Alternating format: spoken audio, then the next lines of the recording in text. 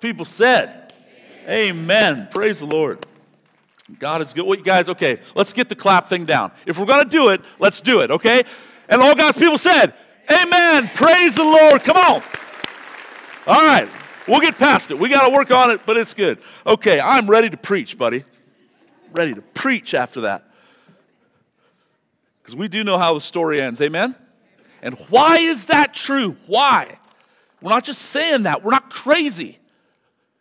It's true because we serve a sovereign God who works everything. Ugh, I'm going to knock stuff down this morning and everything else. Who works everything according to the counsel of his will. He said that he was going to send a Redeemer, prophesied thousands of years before it happened. It came and he did it just like he said it was going to happen. He fulfilled all his promises. There are more promises yet to come, and they're going to happen just like he said it was going to happen because he fulfilled all the other promises. And they came true. We know how it ends because God is sovereign over men who with their little vapor of their lives think that they're in control. But brother, sister, they're not. And we're not. He's in control. Okay, we got so much to talk about this morning. Let me pray, then you can sit down. We'll get into Romans 9. Father, thanks for today.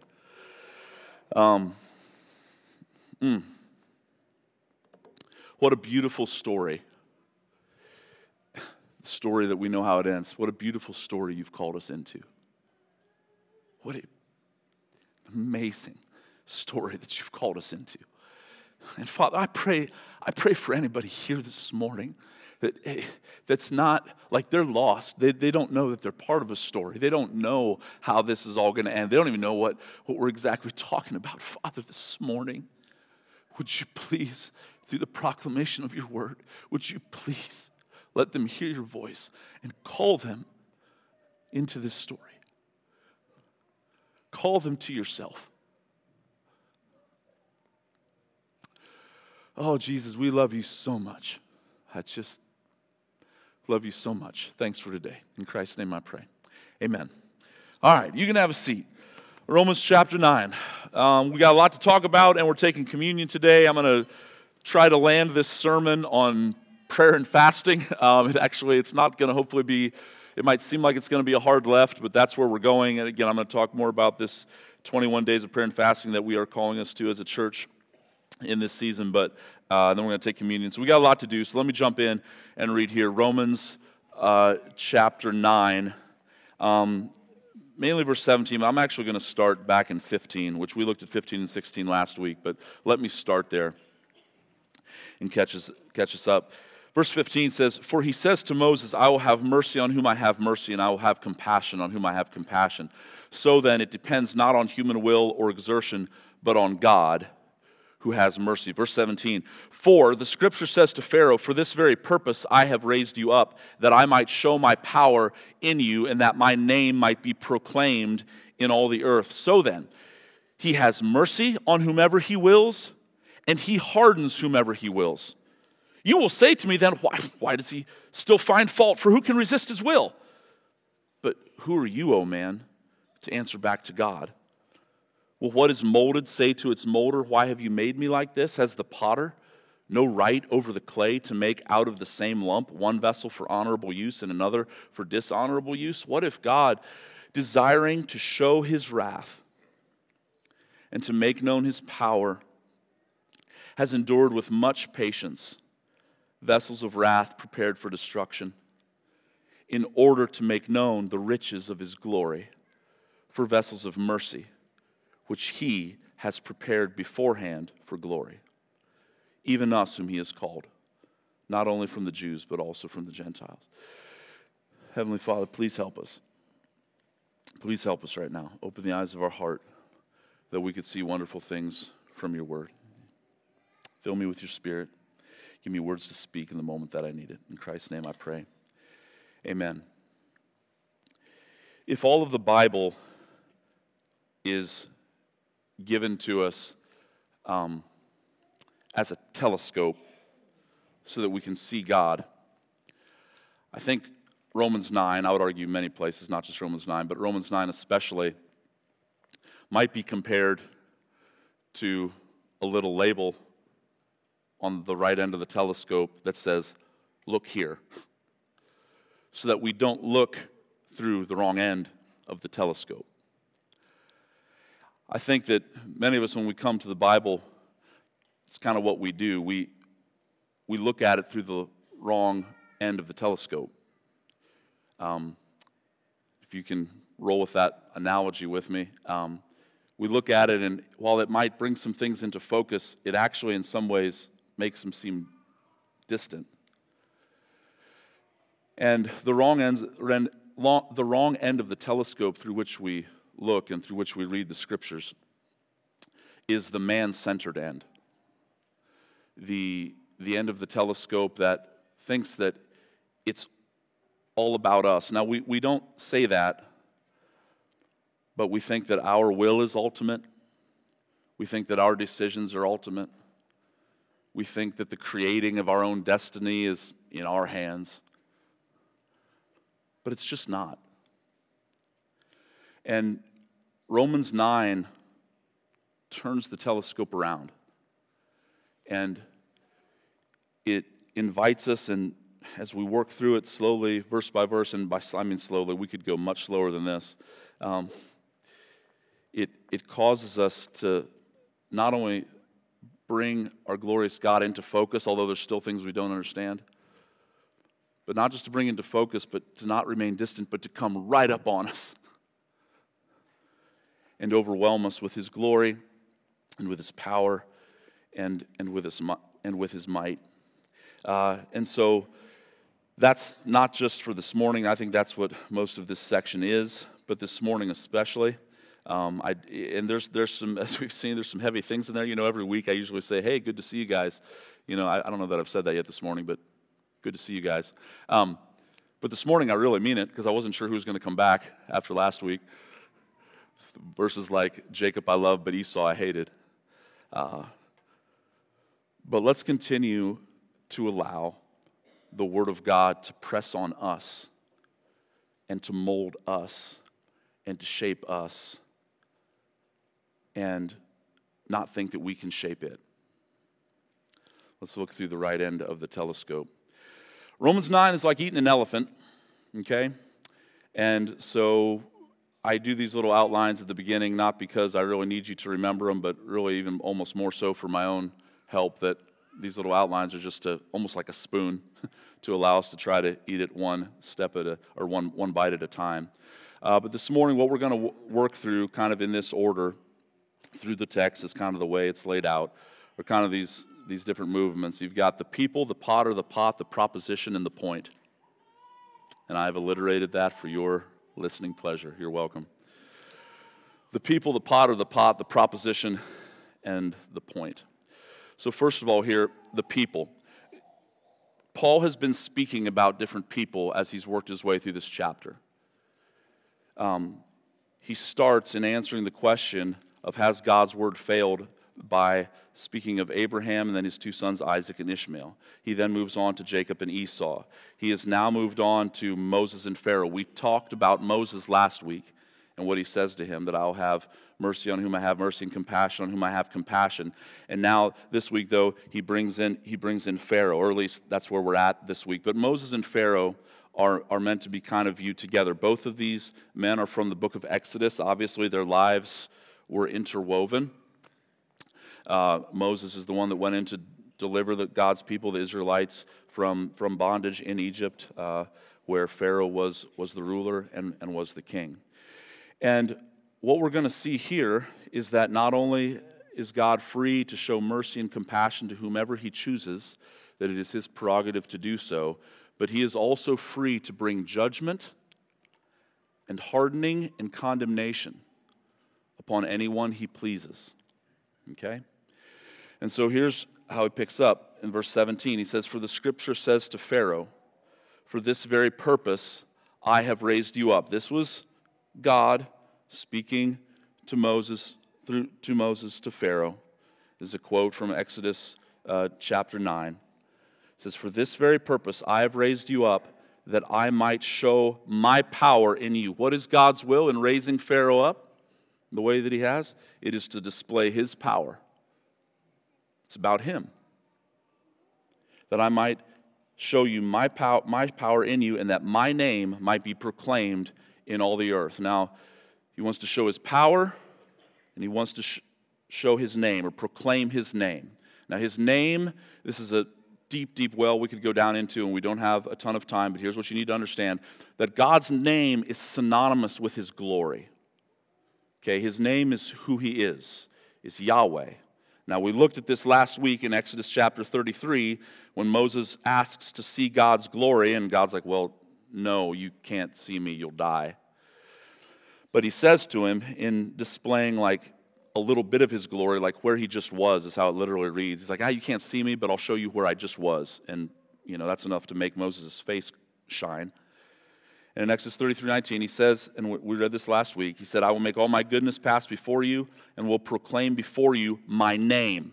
So there you see it again. He said it to Pharaoh, I'm going to proclaim my name. He says to Moses, I'm going to proclaim my name. Then in Exodus again at 33, I'll proclaim before you my name, the Lord, and I will be gracious to whom I'm gracious, will show mercy to whom I will show mercy. And he says something similar to Pharaoh, okay? So these two men. And then Paul goes on here. Now, he doesn't speak of hardening in verse 17, but notice that this is the point that he wants us to get, because he's assuming that we know the story. So verse 18, he says, so then, Paul draws this conclusion from the story of Moses and of Pharaoh. He says, so then, he has mercy on whomever he wills. Who's that referring to? Moses and the Israelites. And then it says, and he hardens whomever he wills. Who's that referring to? Pharaoh and the Egyptians. And he is free to do so. He has mercy on whomever he wills, and he hardens whomever he wills, because he is going to display who he is. Now, folks, it does not get any heavier, any more ultimate, in terms of ultimate reality, things that could be more important than what we're talking about right now. We're talking about the very nature and character of God.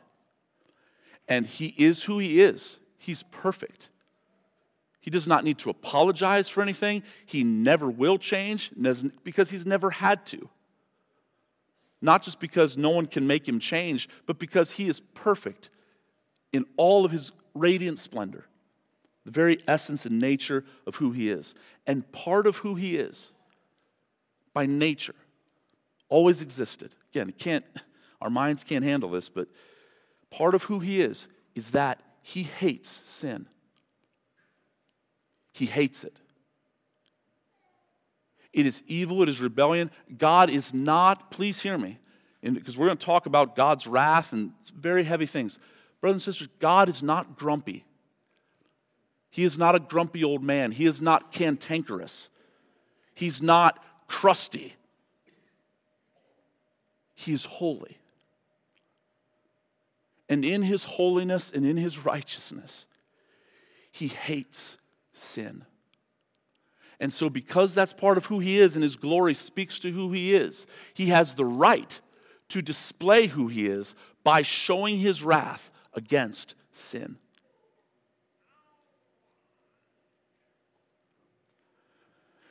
And this is what he chooses to do. And again, the context, he chose to do it against Pharaoh, just one example. Just one example. But he also chooses to show it against anyone who rejects the offer of his son. So again, just notice the flow of thought here. He's going to proclaim his name. He's going to do it through compassion. He's also going to do it through hardening people's hearts, rightly so. So throughout the book of Exodus, just very quickly, if you guys know the story, there's a ton there, okay? But Pharaoh's heart is hardened again and again and again. And somebody can fact check me on this. It depends how you count them. But 17 times in the book of Exodus, it says that Pharaoh's heart was hard. It refers to his heart being hard. 10 times, 10 out of those 17 times, it says that God hardened his heart. God is the active agent. 6 of those times, it says that Pharaoh hardened his heart, that Pharaoh is the active agent in hardening it. And then one of those times it just simply says Pharaoh's heart was hard. And it doesn't necessarily say. But the point is here, and that Paul wants us to see, is that God is an active agent in hardening his heart. Now, immediately, and this is exactly where we're going to go, and we'll get into the flow of thought and see this is exactly what Paul anticipates, is the argument that's probably rising in most of our minds right now. And that is, how is that fair? Like I said last week, and I know this is a repeat, but brother, sister, you got to remember, you don't want fair. Fair has nothing to do with it. If God were simply fair, he would send every one of us to an eternity in hell. But he wants to display all of who he is. And when he hardens Pharaoh's heart, he is righteous and just in doing so. It is a right and just, holy judgment to harden the heart of Pharaoh. Because Pharaoh, just like all of us, was a wicked man. In the book of Exodus, and again, I don't have time to go into all this, but you remember the 10 plagues? Very quickly, he turns the Nile to blood, and then you got the frogs, the gnats, the flies. He kills the livestock, boils on the skin, hail, locusts, darkness, and the death of the firstborn. Now, so like all of Exodus, like there's a lot of things that God is communicating about himself. But what we can see is he's sovereign over the Nile River. He's sovereign over the frogs. He's sovereign over the gnats. He's sovereign over the flies. He's sovereign over your skin cells and boils that appear. He's sovereign over the weather, over the locusts, over the darkness, over death. And he is sovereign over the hearts of kings. He is sovereign over the heart of Pharaoh. Proverbs, and you're like, Eric, you're just kind of making that up. You're implying that. Listen to Proverbs 21:1. The king's heart, and when speaking of the heart, speaking of his desire, his will, what he wants, the king's heart is a stream of water in the hands of the Lord. He turns it wherever he wants. This is not an isolated incident. You see this with Nebuchadnezzar in chapter 4, which I might read a little bit later if we have time. You see this over the sons of Eli, who were wicked men. And it says that in 1 Samuel chapter 2, it says that they did not listen to the voice of their father, Eli, who was trying to correct them, for it was the will of the Lord to put them to death. God hardened their heart to not listen to the voice of their father because it was his will to put them to death, and it was righteous and holy in his judgments in doing so. He has the right to do this. You see this throughout the scriptures. Saul disobeys. I'll give you another verse to really mess with you. It says in 1 Samuel chapter 16, verse 14, now the Spirit of the Lord departed from Saul, and a harmful spirit from the Lord tormented him. God has the right to do that. His judgments are right and true. He is sovereign over absolutely everything. And what Paul wants to communicate here, again, please do not miss this, Christian, because we subconsciously and I think consciously when we stop and work through in our minds all these reasons why if we've received mercy and are saved, yeah, but this isn't true of us. So what I mean is, yeah, but I'm not as bad as Pharaoh. Right? I mean, Pharaoh was a bad dude, but that's not me, Eric. I grew up in church my whole life. Grew up in Holmes County. We don't drink, smoke, or chew, or run with girls that do. I mean, don't do it. Brother, sister, you're missing the point. What did we say last week, again, in the flow of thought? Jacob I loved, but Esau I hated. Jacob was not a good guy. His very name means deceiver. And yet God chose, out of the overflow of the compassion of who he is, to show him love. When he says to Moses, I will have mercy on whom I have mercy and compassion on whom I have compassion. Do you know what just happened right before that? The nation of Israel made a golden calf. And they were dancing around it. His mercy and compassion towards them had nothing to do with them. They were just as wicked as Pharaoh. And this is what I mean by looking through the wrong end of the telescope. That we always just think, listen, all heresy, all false doctrine, always. I mean, you can put it in some different categories, but here's two categories that are always true. Every time, every single time, to varying degrees, we make man a little bit better than he is, than the Bible does, and we bring God a little bit down from where he really is. So we make man a little more holy, and we make God a little less holy. Those two things, you can just picture them like a seesaw. But that's always what we do. When the Bible speaks of an infinite gap between the holiness of God and the sinfulness of man.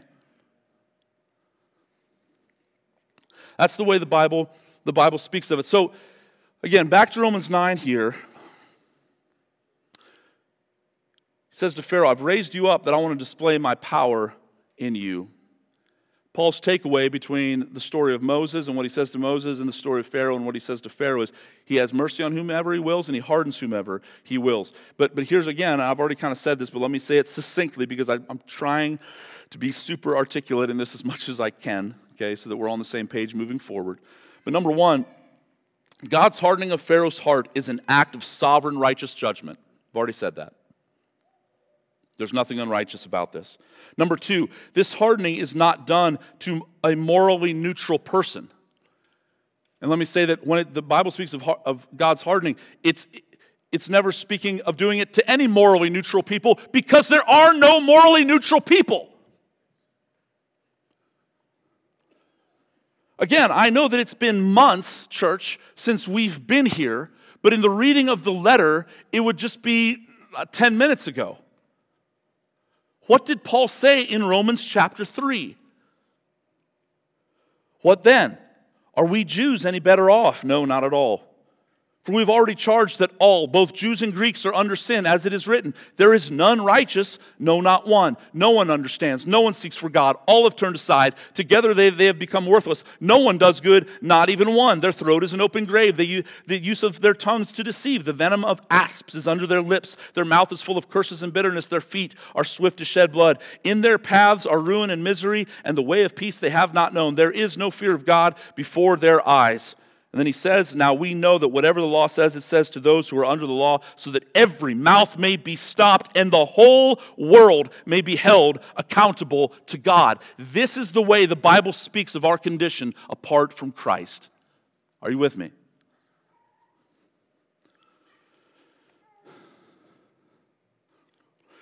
And the third implication being, and again, I've already kind of said this, is that any question of God's injustice is misconceived because the basis on which God deals savingly with sinners is not justice but mercy.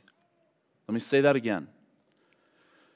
Any question of God's injustice, and meaning that like God is wrong somehow in doing this, any question of God's injustice is a misconceived question because it is on the basis of which God deals with sinners is not justice but mercy.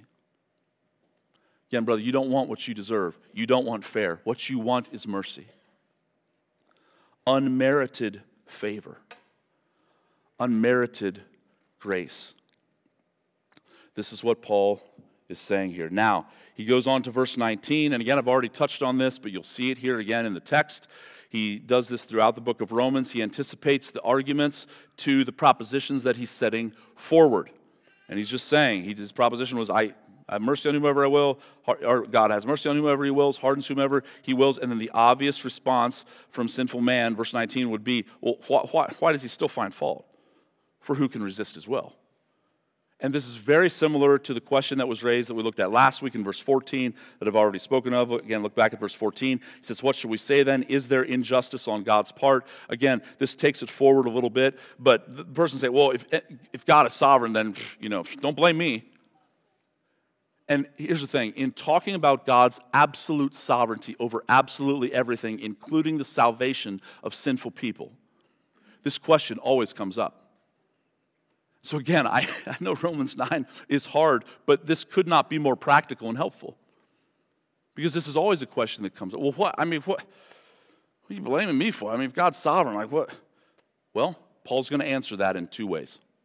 Okay? He's going to answer that in two ways. The first response is going to adjust our attitude, and the second response is going to adjust our theology. All right? And so here's where we have now the potter and the pot, and we will take them together. Here's how he begins to respond to that objection. Verse 20, pretty straightforward. Who are you, O man, to answer back to God? Will what is molded say to its molder, why have you made me like this? Has the potter no right over the clay to make out of the same lump one vessel for honorable use and another for dishonorable use? So here's what Paul does, and this first response, he's not going to leave it here, there's more. There's a logical, theological, biblical response, but the first one, like I said, is to adjust our attitude. Remember who you are.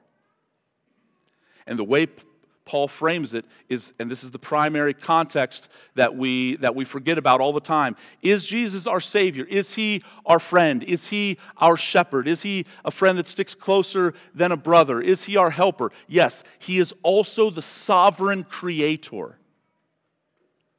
And you don't get to pick and choose which ones you like and which ones you don't. And this is the part that we forget, and so Paul reminds us of it.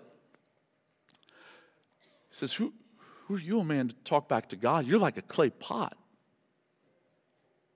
Not even a clay pot. I mean, middle of verse 21, you're like a lump of clay. And not just a lump of clay, a sinful lump of clay.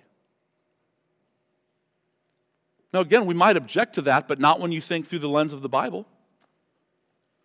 Even before sin, how did God create Adam and Eve? Do you remember how He created Adam? He took him from the dust of the ground. And all the other things He spoke into existence, but there was a special intimacy to His creation with Adam. He took him from the dust of the ground. It says He molded him, He shaped him, and He breathed into him His Spirit, very breath of life. The privilege of that creation, being the crown jewel of all creation that Adam had, he gave up when, incited by the devil, he believed the devil's lie and believed the devil's word, false word, the lie, rather than believing God's word, which is that you may eat from any tree in the garden, just not of the tree of the knowledge of good and evil. For in the day you do, you shall surely die. He didn't believe that. And so not only was he created, in a sense, from the very dust, as a lump of clay, but then that lump of clay, although precious to God, now rebelled. You've heard me say this before, and I don't know who said this originally. It's not original with me, but brother, sister, until you begin to view your sin as not just a mistake or not just a mess up, but instead, as the Bible speaks of it, like cosmic treason, you'll never understand grace fully. Because our sin is an infinite offense in the face of God. And so, again, Paul works to do some attitude adjustment here. And just think about this with me. Like, think about, again, because Paul isn't just being harsh. He's actually trying to help us, you see. What does Proverbs say is the beginning of wisdom and knowledge? You remember? The fear of the Lord. Proverbs 1:7, the fear of the Lord is the beginning of knowledge. Fools despise wisdom and instruction. Proverbs 9:10, the fear of the Lord is the beginning of wisdom, and knowledge of the Holy One is insight. So in other words, in all that we think that we might know, you don't know jack unless you understand the fear of the Lord. Unless you understand that He is the potter and we are simply lumps of clay. Again, this imagery here, probably the most famous. This isn't the only time that this metaphor is used in the Old Testament. Most people, probably the most famous illustration of the potter and the clay is from Jeremiah chapter 18. It definitely seems that what Paul has in mind here is more the thought of Isaiah, because Isaiah specifically speaks of the potter speaking, or of the pot, speaking back to the potter. So Isaiah 29:16, Isaiah the prophet says, "You turn things upside down. Shall the potter be regarded as the clay? Shall the thing made as the clay? The thing made should say to its maker, He did not make me, or the thing formed of him who formed it, he has no understanding." Isaiah says something similar in Isaiah 45:9. It says, "Woe to him who strives with him who formed him, a pot among earthen vessels. Does the clay say to him who forms it, What are you making?" God is free to do what he wants. All his ways are just. And little man has no right to speak back to him. Brothers and sisters, that verse is in the Bible, and it's just as authoritative and just as relevant and just as necessary as John 3:16. Now, Paul sets this up first. Again, the first part of the answer is really just to kind of give us an attitude adjustment, again, that we might look through the right end of the telescope, remembering that he's the creator and we're not. But now he gets to the second part of it here, which is the proposition. So again, the people, the pot of the pot, and the proposition. And he's going to give a very logical, biblical, theological answer to our objection that God choosing to not save everyone is unjust. Here's what he says. And he continues with this language of the potter and the pot. Verse 22. He says, "What if God, desiring to show his wrath," and again, as I've already said, is that just and good of him to do that? Yes, it's because who he is. Because part of the goodness and holiness of who he is that he hates sin. So does he have a right to display his wrath? Yes, he does. And the proposition here is, what if God, desiring to show his wrath and to make known his power, again, the exact things he said he was going to do through Pharaoh, but again, Pharaoh's just one illustration of it from the Bible. It's not that that's the only place.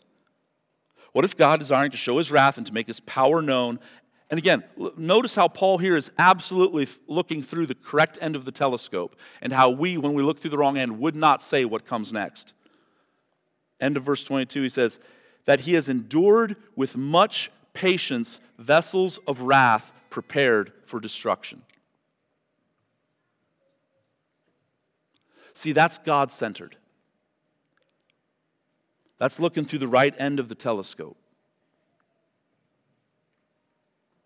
That God has the right to do what he wants, when he wants, and we think that he's unjust for not saving anybody.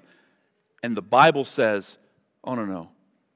Every moment that God lets sinful man live is a display of his mercy.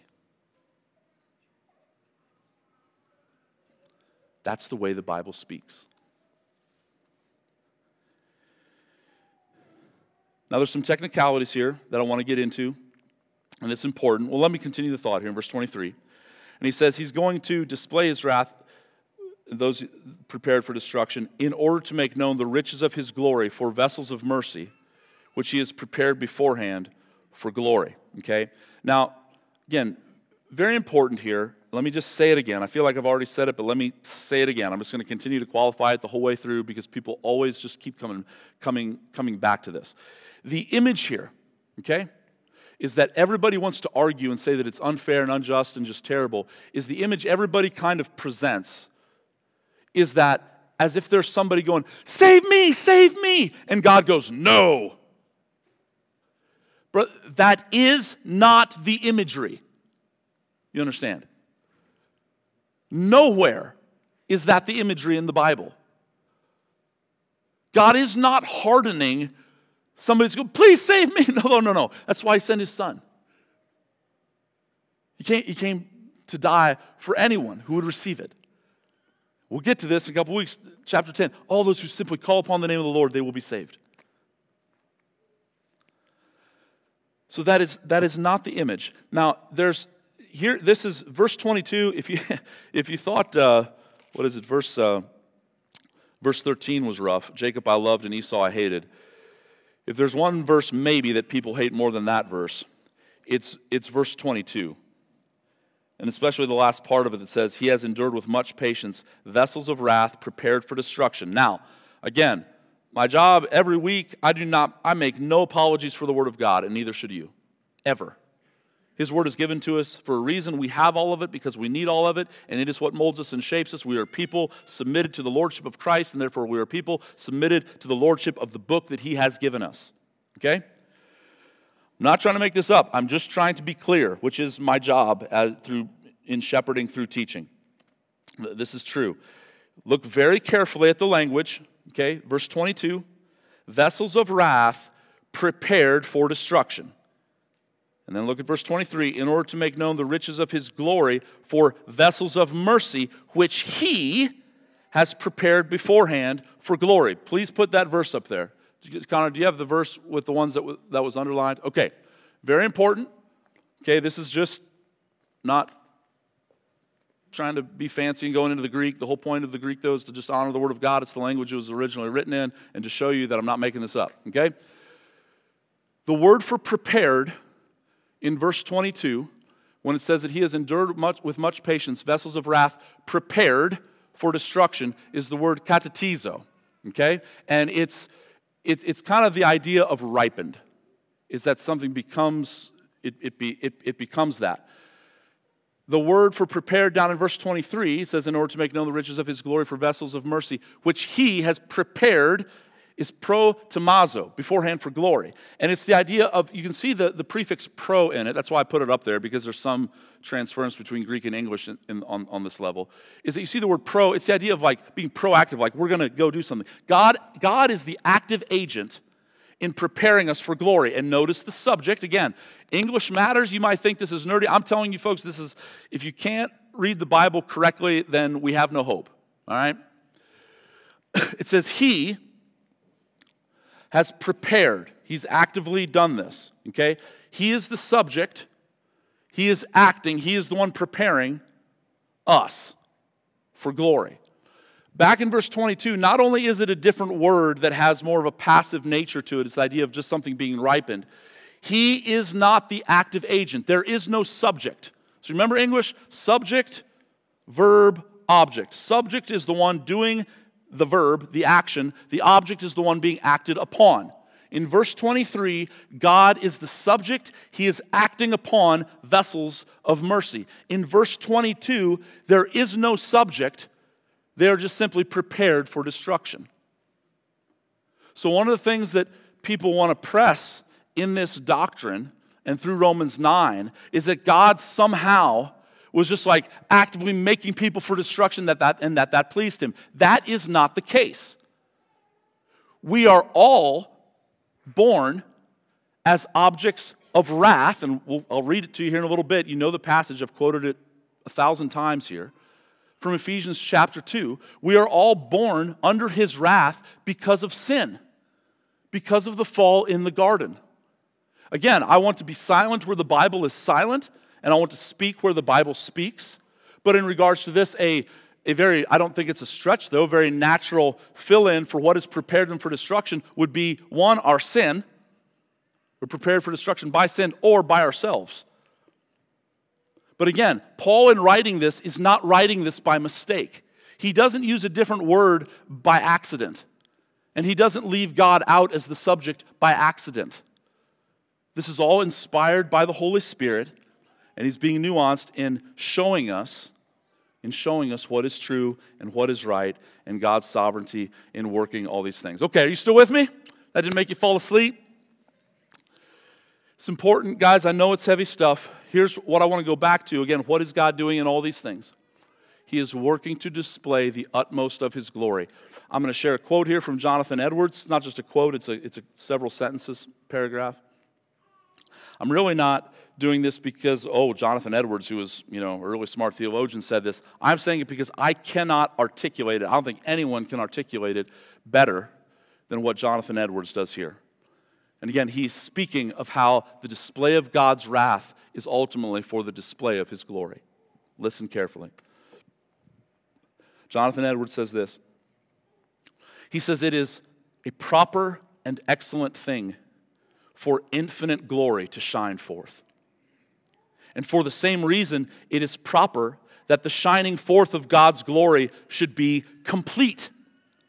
That is, that all parts of His glory should shine forth. That every beauty should be proportionately radiant. That the beholder may have a proper notion of God. It is not proper that one glory should be exceedingly manifested and another not at all. So let me pause. I'm going to get back to the quote, but what I'm talking about, like God, by His very nature, who He is, He hates sin. Therefore, that is part of who makes Him what He is, and part of His glory is that He should display that aspect of His glory. Okay, going back to the quote. Thus it is necessary that God's awful majesty, His authority and dreadful greatness, justice, and holiness should be manifested.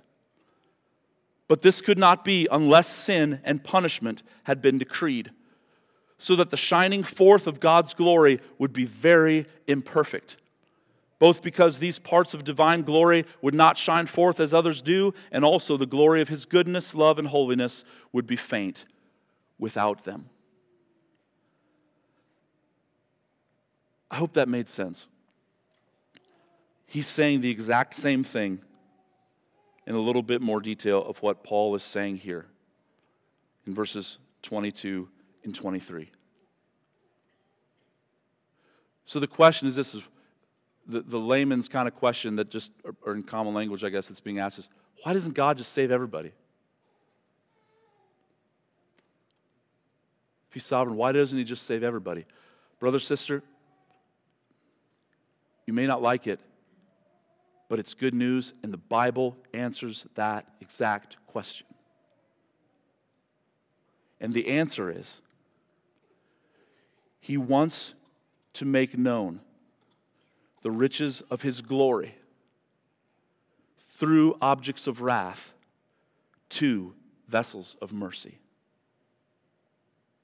which is everyone who has simply trusted in Him.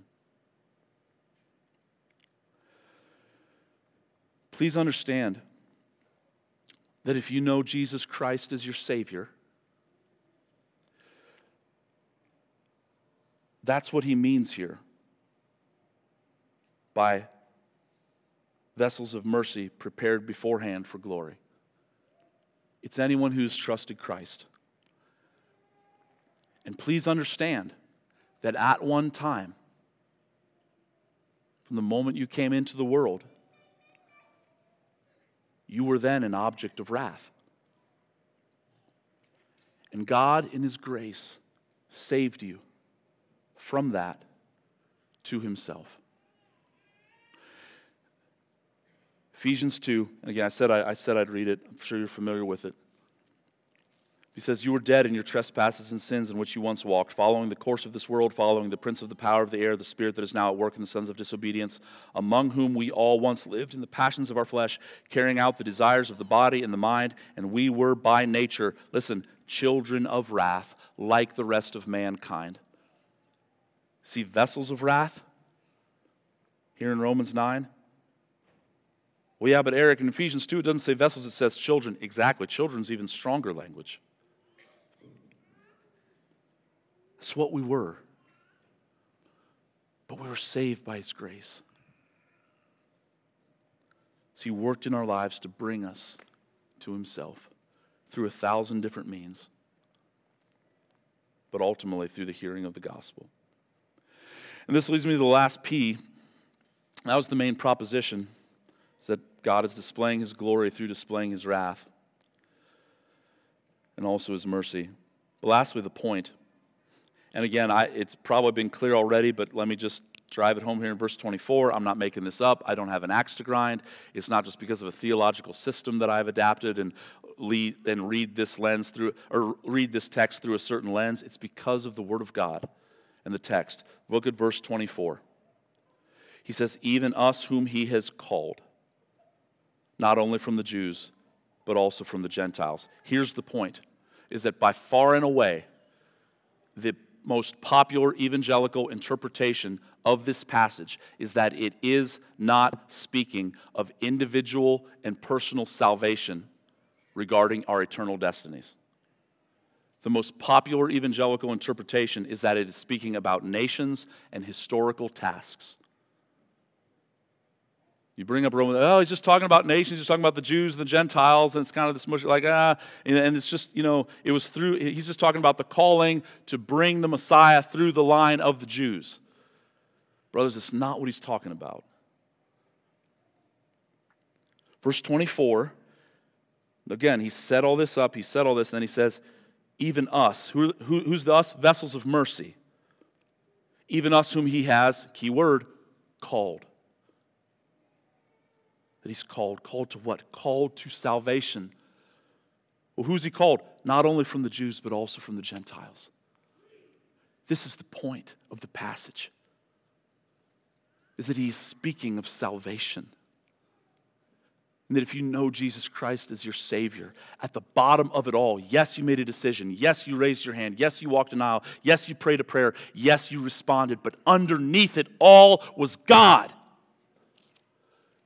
Because he called you. Very quickly, let me just, and again, I don't do this to be argumentative. However, it has been a fun week. I have gotten many text messages and phone calls and asking for clarification on many of these things. And please hear me, I am not complaining. I love it because it shows me that you're engaging with the text.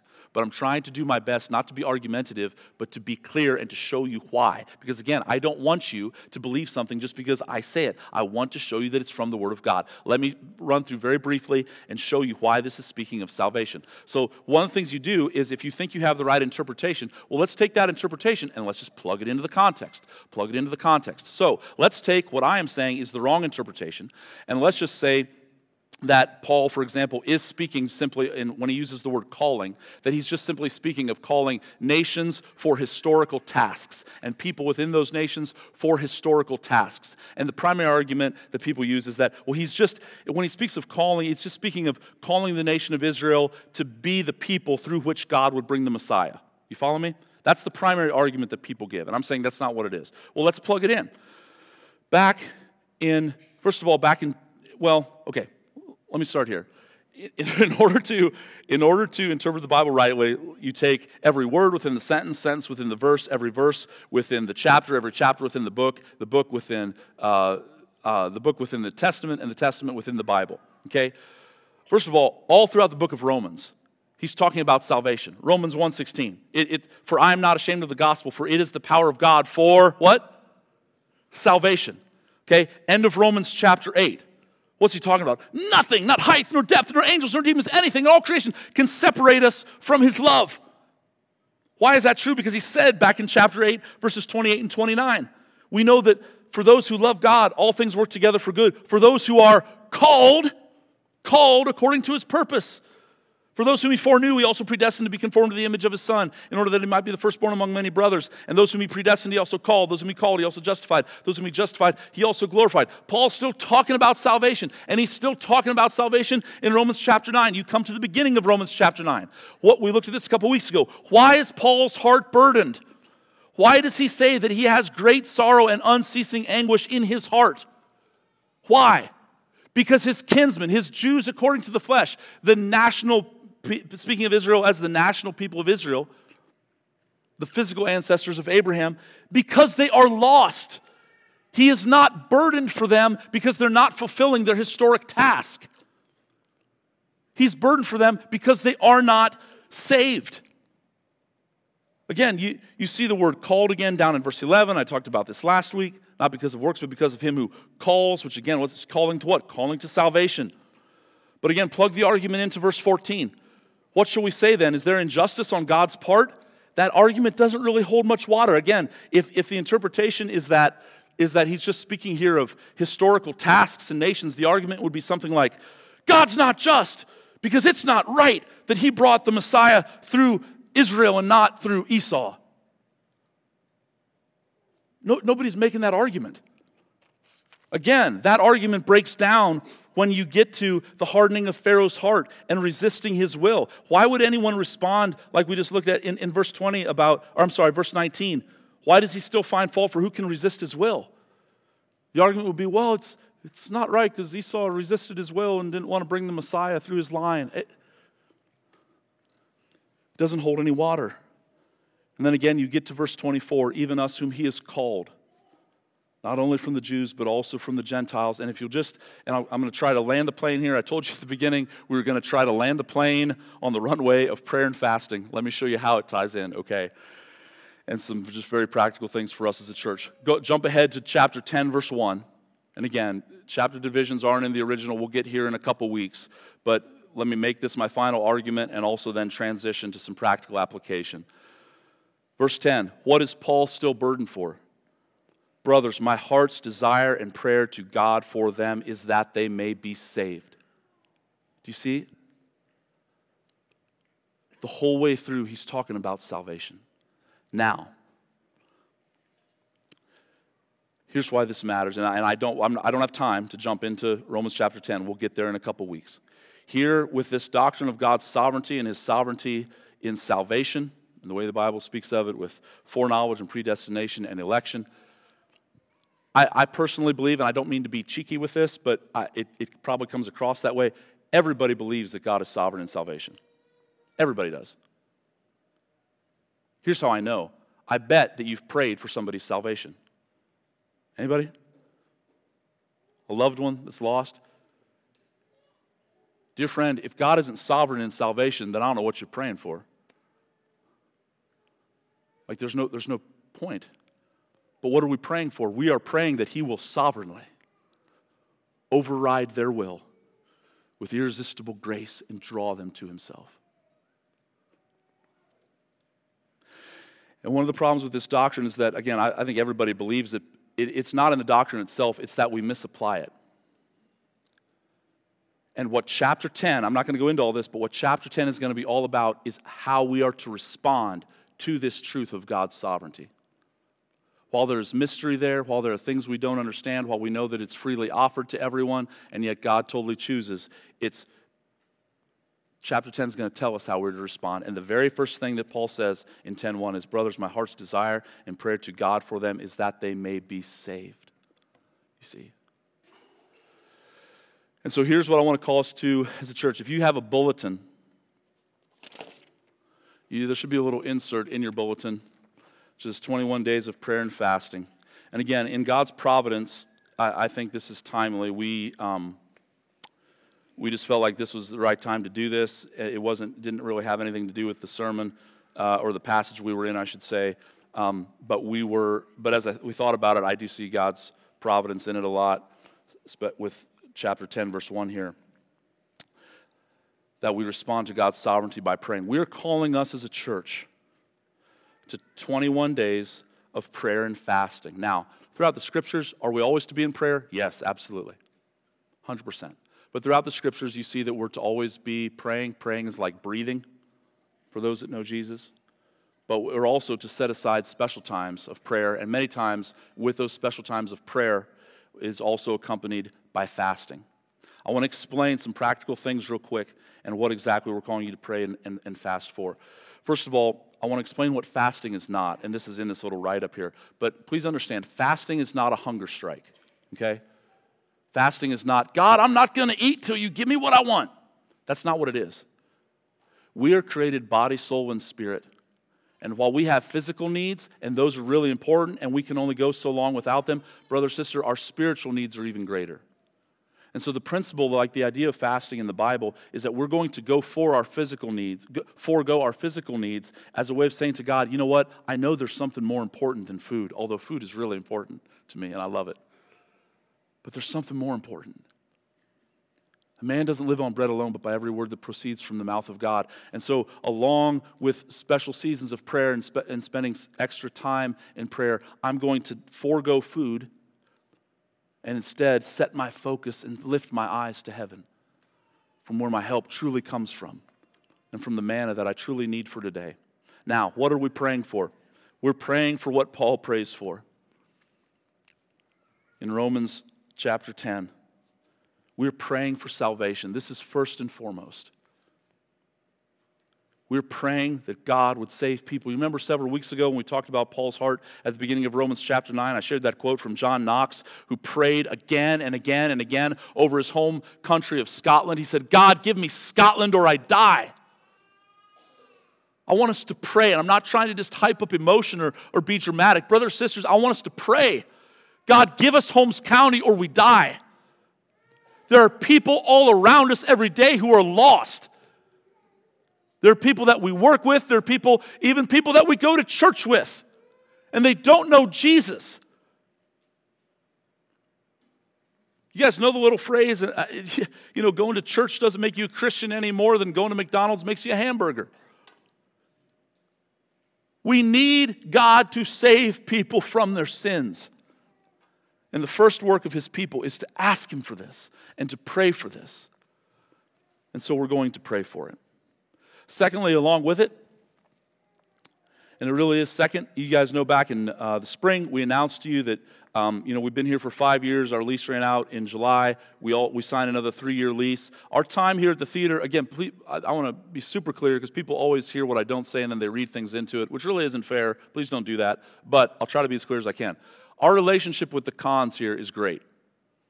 They've been nothing but gracious to us. They've been great to work with, and they have actually, and they've really enjoyed having us here, and they've been super supportive and kind. However, our time here is coming to an end. In another 3 years, it will be 8 years. Again, whenever you don't own your own space, it's going to come to an end eventually. That's just where it's at. Here's what we're looking out ahead for. We need a building, okay? The elders, we're open to just renting something else again. We're truly open to that. We are. However, we sense that that's probably not what's going to happen. We're asking God to give us a building that would finally be our own. Again, we'll be in the spring, will be 10 years that we've existed as a church. We moved 4 times in the first 4 years, this being the last place, and we've been here ever since. God has been faithful. He's been gracious the whole way through. Here's what I want us to pray in regards to a building. I want us to pray that God would provide for us a building that would be functional, that would be useful, and I want us all to pray that he would do it in the way that would bring him the most glory. I really mean that. Like I've told you before, guys, we have an outhouse on stage. We're not picky. We're not. Again, when we first moved in, I was like, every week the visitors are like, what is with the chickens? Like, what are we doing? I get it, but you know what? We just need a place to gather. But I want us to pray that God would provide a place for us and that he would do it in the way that brings him the most glory, because as we looked at this morning, that's what it's all about. And is it about a building? Absolutely not. We just need a place to gather. What it's about, though, is salvation.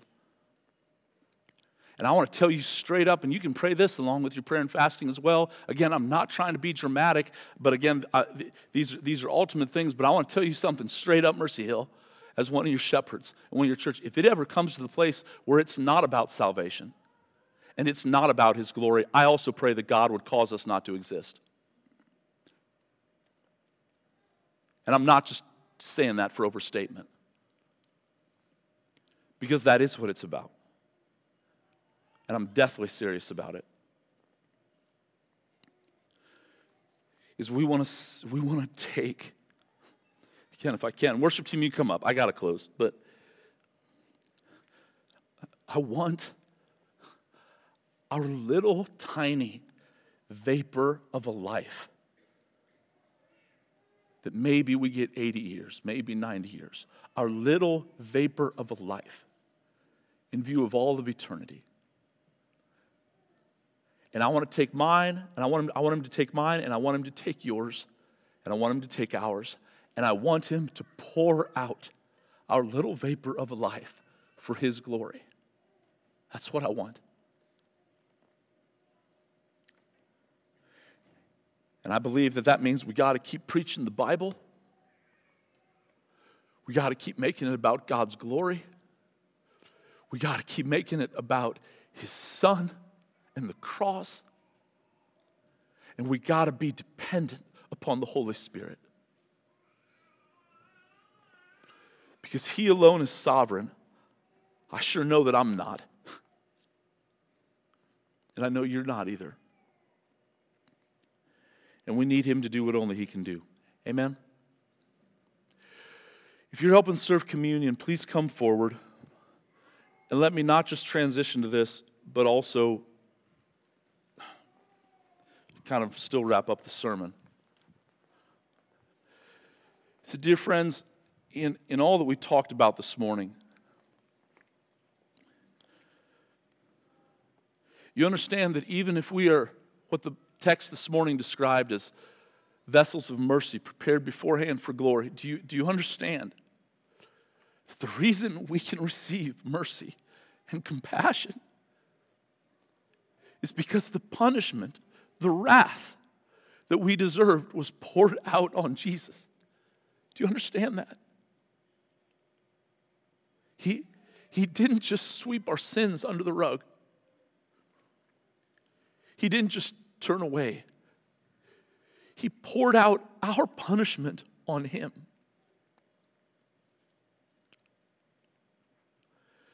And so this morning, as we come, if you know Christ as your Savior, please, I pray that we could come with deep thankfulness and fresh revelation from God's Word about the cross and all that He took for us. And if you're here this morning and you don't know Jesus Christ as your Savior, you don't know where you'd spend eternity, brother, sister, please hear me. I plead with you. I'm sure there are things that I said this morning that may have been hard to understand, but I truly plead with you. Right now where you sit, please place your faith and trust in Jesus Christ. He came for you. He came to take the punishment that you deserved. And if you will just acknowledge that you deserve punishment, but that Jesus came to take it and that you want to trust Him as your Lord and Savior, my friend, on the authority of the Word of God, you will be saved. And then you can come and you can take this morning, and it will actually mean something. Because otherwise, it's just an empty ritual. But to those of us who know Jesus, what this represents everything. It represents the very bottom of our hope and all that we trust in.